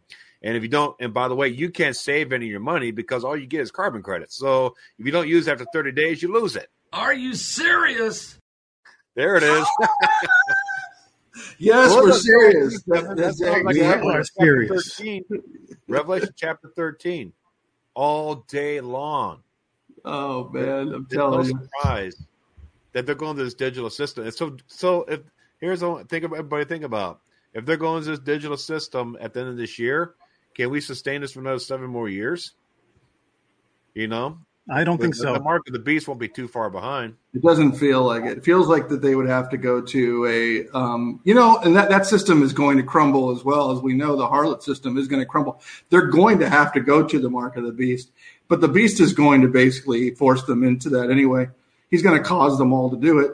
And there's not, and when you have the alternative of death, the people who do not know the Lord Jesus Christ are absolutely going to comply and worship the Antichrist. I mean, is going to be a tragedy. Yeah, it's sad. Think about that, Cass. Yeah, no, I've warned whenever I talk about the tribulation. I've had a few people where they're like, "Oh, that sounds pretty cool, actually," and I'm like, "No, it's not going to be like what's that end of the world movie where it's like Rapture-Palooza? No, the one where they're in like the desert and they have the cool outfits on. I don't know what it's called, but it's not going to be like jungle warfare where you're wearing cool outfits and like fighting that way. Like, and a lot of my friends think that. I'm like, it is going to be hell on earth. Like, you should not be excited about this at all. And that's amazing. I did not know that there were actual people that are excited about it. No wonder the Bible says, "Why are you looking forward to the day of the Lord?" Yeah. I mean, smack the head. You're going to have viruses or a virus one after another hitting you, trying to kill you. You're going to have bugs released, hitting you, trying to kill you. Okay, you're going to have people breaking into your homes trying to kill you to get your food. All right, you're going to have, it's going to be one judge, and the top of all that, 200-pound hailstones hitting the planet, balls of fire. Okay, and on top of all that, you won't be able to buy or sell, do anything. And the only way you can buy and sell anything online or anywhere is by taking a mark in your right hand or forehead. Yep. That sounds cool, Bob. Yeah. Sounds awesome. That sounds radical. I mean, what is that? That's no good. Yeah. Mad Max is what I was thinking of. Because Mad Max beyond tribulation. My one friend was like, "Oh, I get to wear a cool mask and like be like that." I'm like, no, you get to die within the first week. I mean, like, that's how it works. But it's Greg. You know what, Greg? You better hope you're not here. They're going to come after your crickets. They're going to come after my crickets. Yeah. Yeah, they're going to want to eat crickets and be happy. I mean, isn't that what they've been talking about? I think they want us to eat crickets. Actually, no more meat. Maybe I should the stock bugs. up. Maybe they're very good and high in protein, and you don't have to have fertilizer and grass and all the carbon footprint that goes along with it. You can just eat a bug and be happy and get all your protein there. Bug burgers. I heard chocolate covered crickets are good, but I heard that's a delicacy in like Thailand or something like that. Cass, it's very interesting that your friends are talking that way because when the great delusion, God sends a great delusion, a great deception will hit the earth. And these guys, if your friends are already talking that way about that, when these fallen angels come here, when they bring their tech and everything, when they introduce that mark's going to give you a body that won't get sick, immortality, live for 500 years. They're going to bring it. They are going to bring it. You're going to be able to take your phone, everything about your phone, put it in your body, and be able to jump to different worlds via the multiverse, whatever it's going to be. What's that thing called? The metaverse, whatever. Yeah. Without even it's already been brought in, Bob. Yeah, that's what they're bringing. People like that are going to love it. how do your friends and stuff feel about aliens? Are they like, hey, if aliens come, they would be nice and that would be really cool and that we would be able to get along with them and they would help us? It's a few of my guy friends, but I try to warn them, but they're like, well, the aliens, like, the deception is so bad. And I'm like, it's going to explain the way the rapture. They're going to be fallen angels. And I'm like, if I'm not here, no, don't accept the Antichrist. It is not the Messiah. And they're just looking at me like, And I'm like, you can see how much the media has brainwashed the people of the talk of aliens has been around since TV was born, and it's so sad to see that people think that it's a good thing. Technology advancement is a good thing, and I'm like, you should be alarmed and not just trying to egg it on. I mean, are they aware that like the Catholic Church is looking toward aliens to save them? I mean, do they even know that kind of stuff? Do they read anything about this kind of stuff, or are they just so enthralled in Kim Kardashian and whomever is the hottest new star or whatever these days? It's so weird because like it's a certain group of my guy friends, but they believe that the Vatican, like the evil, they're like, oh yeah, there's the snake head, like it's like they believe surface level things, but then they won't get deep to the nitty gritty. Like they just kind of, if they see something on Facebook or something, like, oh, that's interesting, but they don't really realize of like the deception going on. They won't come to that conclusion. It's almost just like still a fantasy to them until, things actually start to happen. There's the comment. The Pope and his telescope. Yeah. That's for sure. Yeah. Hey, Greg, you want to get into some questions now? Sure, let's do it. So we have, so first we should ask, are there any questions for Cass? If you have any questions for Cass, you could bring them up. But yes, let's hear questions with Cass. I don't see any of those just yet, so we can start with what we already have. She's got a big brain. All right, here we go. This is how we roll at the end of Uptime. So, how was DNA modified in the days of Noah, since technology and science did not exist during that time? They were just doing elixirs and stuff like that, and they were mixing different things and experimenting. That's where basically the Egyptians were all doing that stuff for the most part. And just a lot of trial and error. I'm sure that the fallen angels kind of got in there and gave them some help with it and stuff like that. Bob, there's like this hieroglyph that shows an electric battery basically from like thousands of years ago. So you got to believe that the fallen angels provided them with technology that on how to basically hybrid and have those hybrids that occurred, also turning Nimrod into a mighty man and stuff like that. So you got to know that the fallen angels had technology and shared stuff with man that they really shouldn't have shared, and they left their first estate. And they really blew it. They blew it big time. And what they did, they came down and they made the mighty man of renown, and that was not good. And then they gave him technology as well. So yeah, I think you're right. Chapter 6:4. Genesis chapter 6:4 for anyone who's new to any of this kind of stuff. So there was. I mean, I think that there was more amazing science and technology than we actually even know what that was going on back then. Oh yeah, especially pre-flood.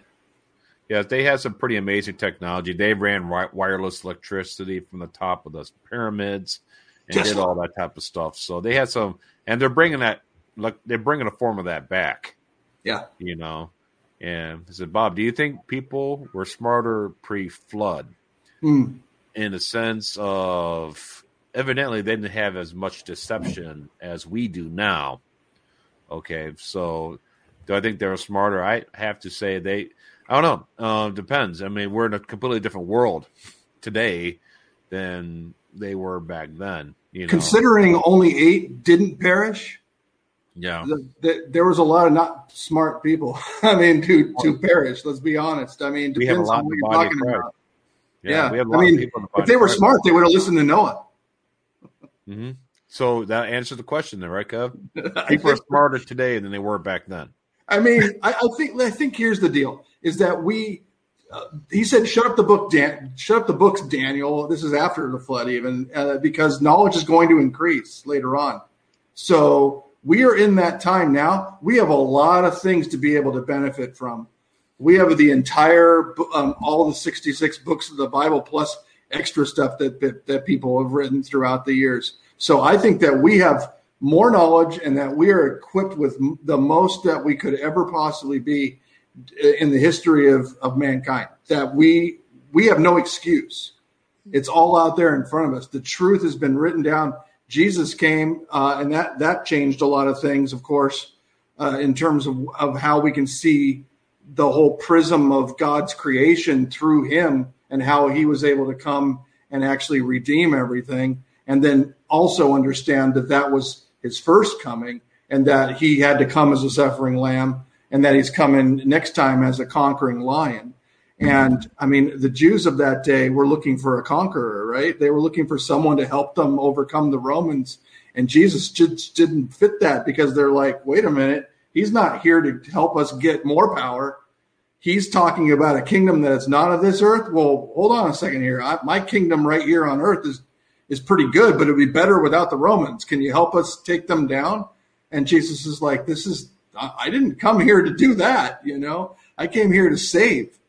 And they're like, well, save from what? Save from sin. Well, but I don't have any sin. I go to the temple. Thank God I'm not like that tax collector over there. They were so haughty. They were just, they never humbled themselves before the Lord. But I think that even to this point now in history, we can see that we need to do that. We have to, it requires us to understand that we do sin and that we are sinners and that we need a savior. And I think that is really where you get the wisdom, right? That's when you really understand the whole thing and how it fits together. It's not just like understanding math or whatever, but it's also understanding, where you fit into God's creation, and then how, after understanding the truth, how you can further that through witnessing and through your life and through, living and having people see you and be able to say, hey, wait a minute, there's something else that's in you that I don't have. What is that? What makes you different, Cass? You're different than you used to be. What happened to you, Well, you see. So exactly.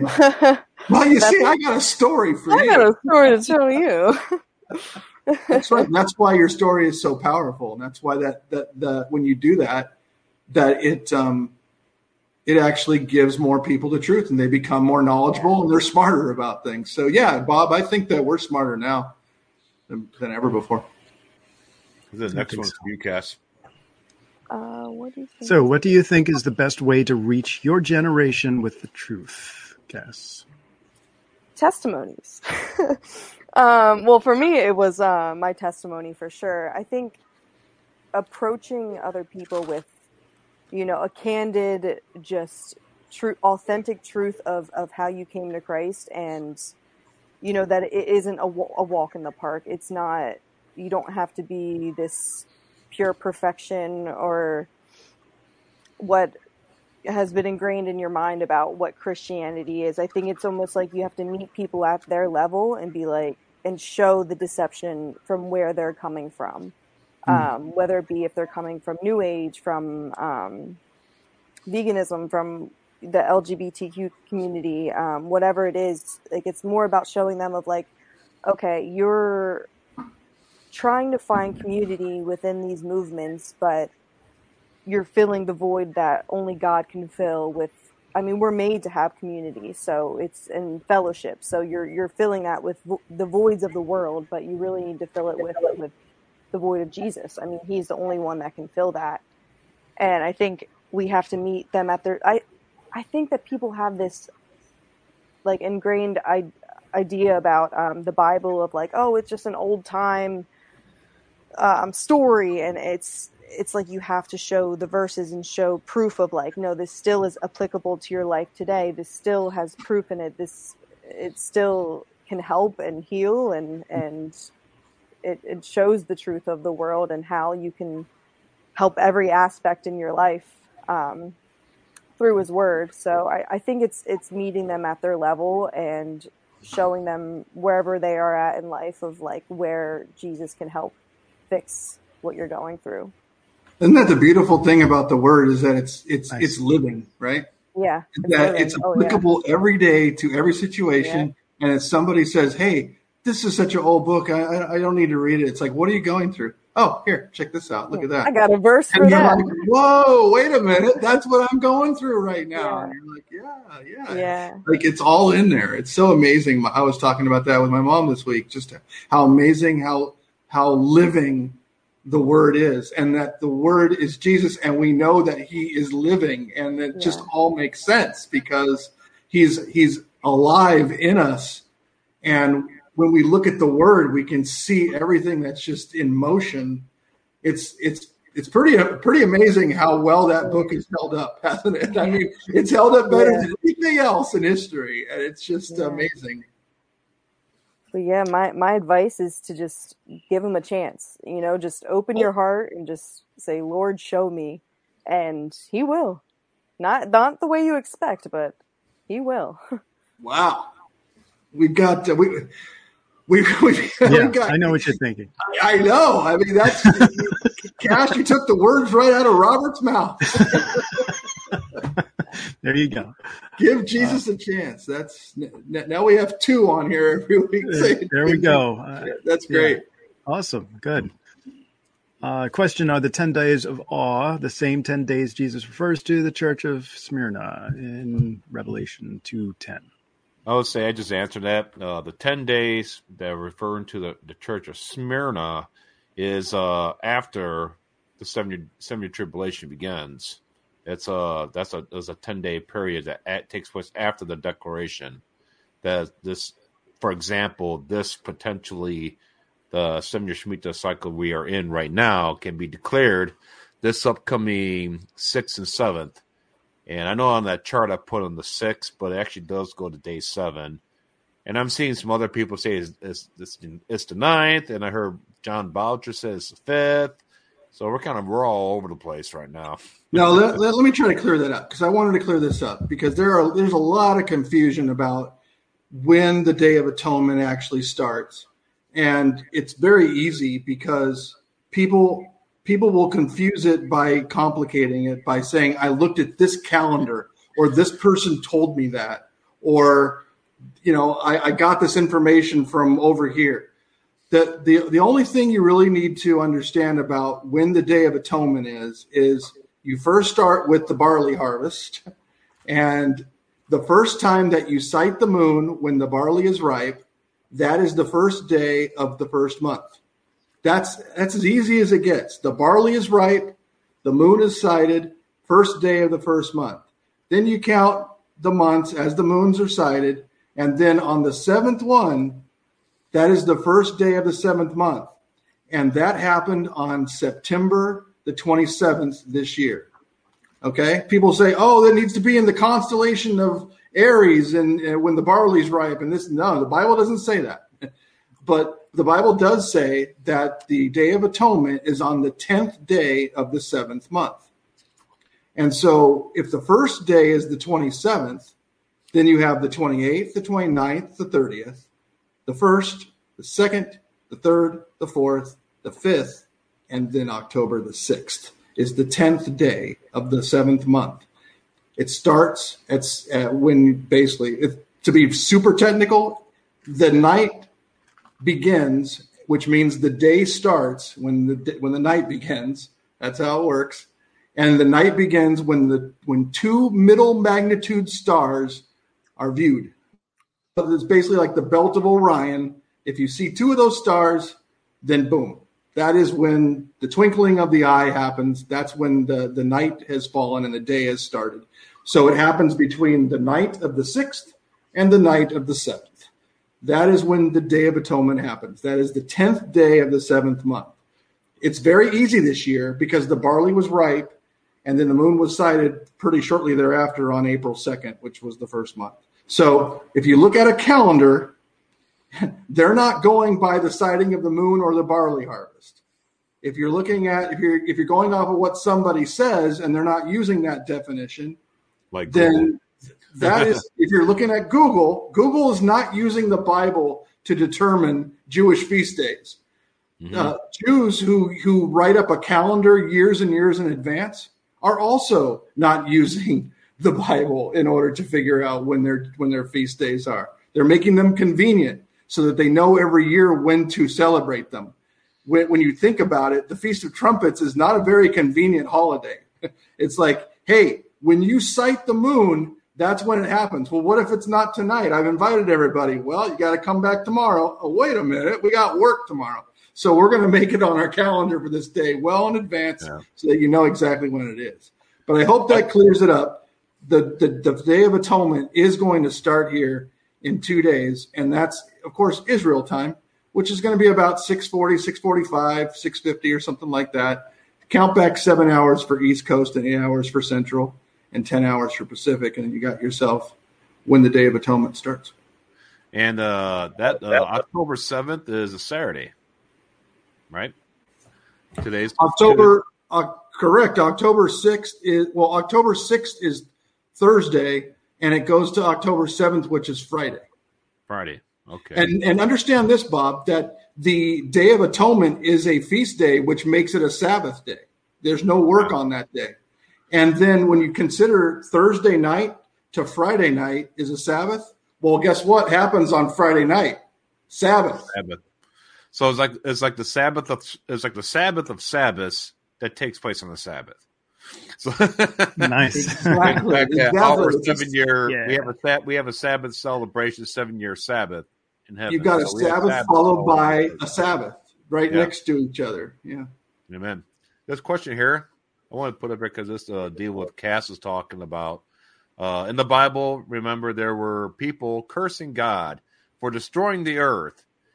Those are the greenies, basically. Yeah, it puts my name at that. But basically, I liked it because he called them greenies. I never thought about saying it that way. That's kind of funny. But, I never thought of it that way, that they're upset because, I mean, when God, the Bible says that a third of the earth will be burned to a crisp. Okay, you're talking about burning all the trees, all the homes, every building, this whole nation being fricasseed. Okay, actually, all the Western nations. You're right. All the Western nations are going to be fricasseed, burnt to a crisp. Mm-hmm. The Green Party is going to put out a referendum against God, aren't they? Yeah, pretty much. Yeah, they're going to hate God. In fact, the Bible says that. I got to get that verse here, but I don't want to misquote the verse, but I know they're talking about. Was it the false prophet and all? Was it the false prophet and the Antichrist and everybody that was dwelling on the earth that was cursing God of heaven and all those that dwell in heaven? Was that everybody? Or was that just the Antichrist? I had to make sure. No. The people were too. The people were too. Okay, I want to make sure. Didn't want to say that. I know they were cursing the God of heaven and those who dwell in heaven. Yeah, and the seas burn up too. On the earth. Yeah, the seas burn up. I mean, all the wild, wildlife. You have, all the fish. It all burns up, folks. It's so the environmentalists are not going to be very happy. No. But this is judgment. I mean, this is judgment that's coming. So true. Yeah, but there's going to be a new heaven and new earth, folks.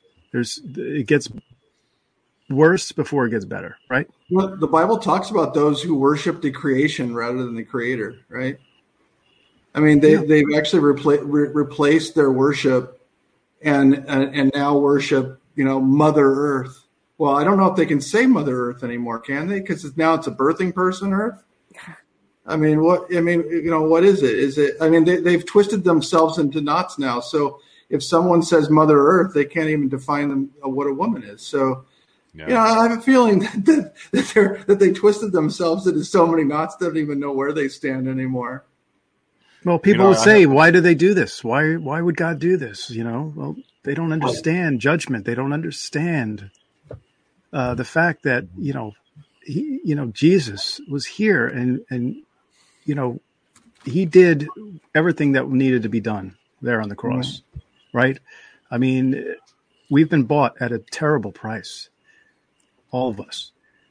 And for us to turn our backs on God like that, that's, we can't really fathom that. I mean, we can, for the most part, as believers, but I didn't understand the gospel prior to coming to it, until God really put it in my heart in terms of understanding.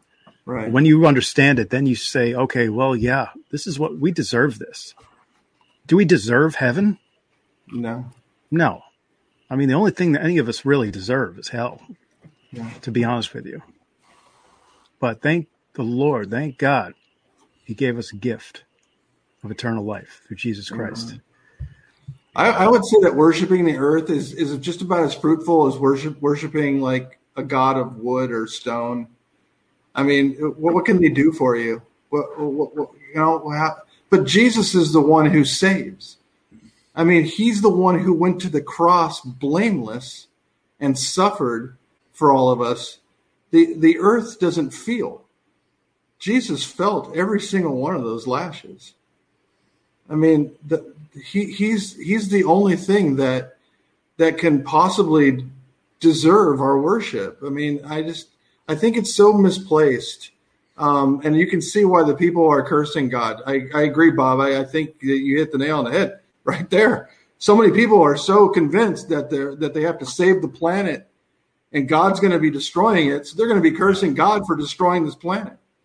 All I got to say to all you people, you Mother Earth people out there, am I muted? No, I'm not muted. Okay.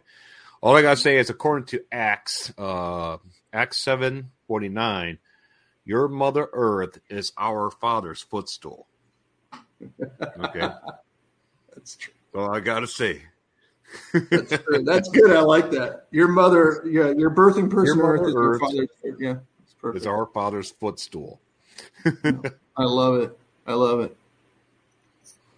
So, all right. So, you guys, you know what I'm going to do? I'm going to do a video this Sunday. Just want to plug that real quick. I am going to do the 10th episode of Iron Sharpens Iron this Sunday. It's 7 months in the making, almost 8 months in the making. So, just wanted to throw that out there. Steve and I are going to do a live stream on Sunday night at 7:00 Central, 8:00 Eastern. And that's my YouTube channel. And we are going to make our 10th and possibly final episode if we're still here. Shameless plug. If we're still here, if we're not raptured, if we're not censored, we are still going to be. We're going to try it out, and we're going to do our 10th episode. If there's still power. If there's still power, that's right. All I'm going to say is, guys, if the grid goes down after the Day of Atonement, the grid goes down, you can't communicate no more, and there's no power anywhere, those nukes aren't too far behind. They're shutting down communication so we can't communicate, and then they're going to start bombing everybody. Well, I guess I'm going to see you in the field, Bob. Yeah. So you see that happen? I also pray to the Lord. I keep asking, Lord, before the rapture resurrection takes place, I pray that you give us 3 days of absolute no communications, no nothing. Everybody could just be woken up completely and just not look at their phones no more and just start communicating, doing something, focusing on our families, I think I'm praying for that. 3 days before the rapture, complete blackout, electricity-wise and internet-wise. And by the way, since we destroyed their pipeline, I think they're eyeballing our communications now. So that's coming. And evidently they have all that. They have the majority of all that is like in one convenient location, 2 convenient locations for them to take out. So no fear, though. No so fear. You're saying that you've got this feeling that somebody's watching you. Yeah. Name that too. Got stuff all around me watching me right now. I know that. But, oh well. Yeah. Bob's not paranoid. He's just aware. Oh no. Yeah. Well, we have no fear, right? No, the Lord is near. They can watch. But anyway, listen, Cass. Exactly, Cass. You made it a full 2 hours with us. That deserves something. Yeah, it deserves something. Man, yeah. Good job. we'll figure out what that is later. But I'm it's great officially job a tonight. rapture head. Yes. Glad to hear it. I might steal that term from you. Yeah. Go ahead. Go I ahead. think somebody some has that royalties term. Somebody came up with the chat, but we'll find out. We'll give them credit if needed. But anyway, Rapture Head TM. Right. yeah. Thank you for coming on, Cass. Appreciate your testimony. Appreciate everything. And we'll be praying for you and your ministry. Keep lifting. Yeah, keep being uplifting and encouraging to the younger generation. And it's awesome to see this. It's awesome to see it, and we need more people. We need more people like you to come up. If we're still here, Greg, and Cass, if you want to come back after your surgery, I think you should come back after your surgery. We'd love to have you back. For sure. Definitely. Yeah, Love that. this was great. Thank you. Check those All right, cameras. everyone. God bless you all.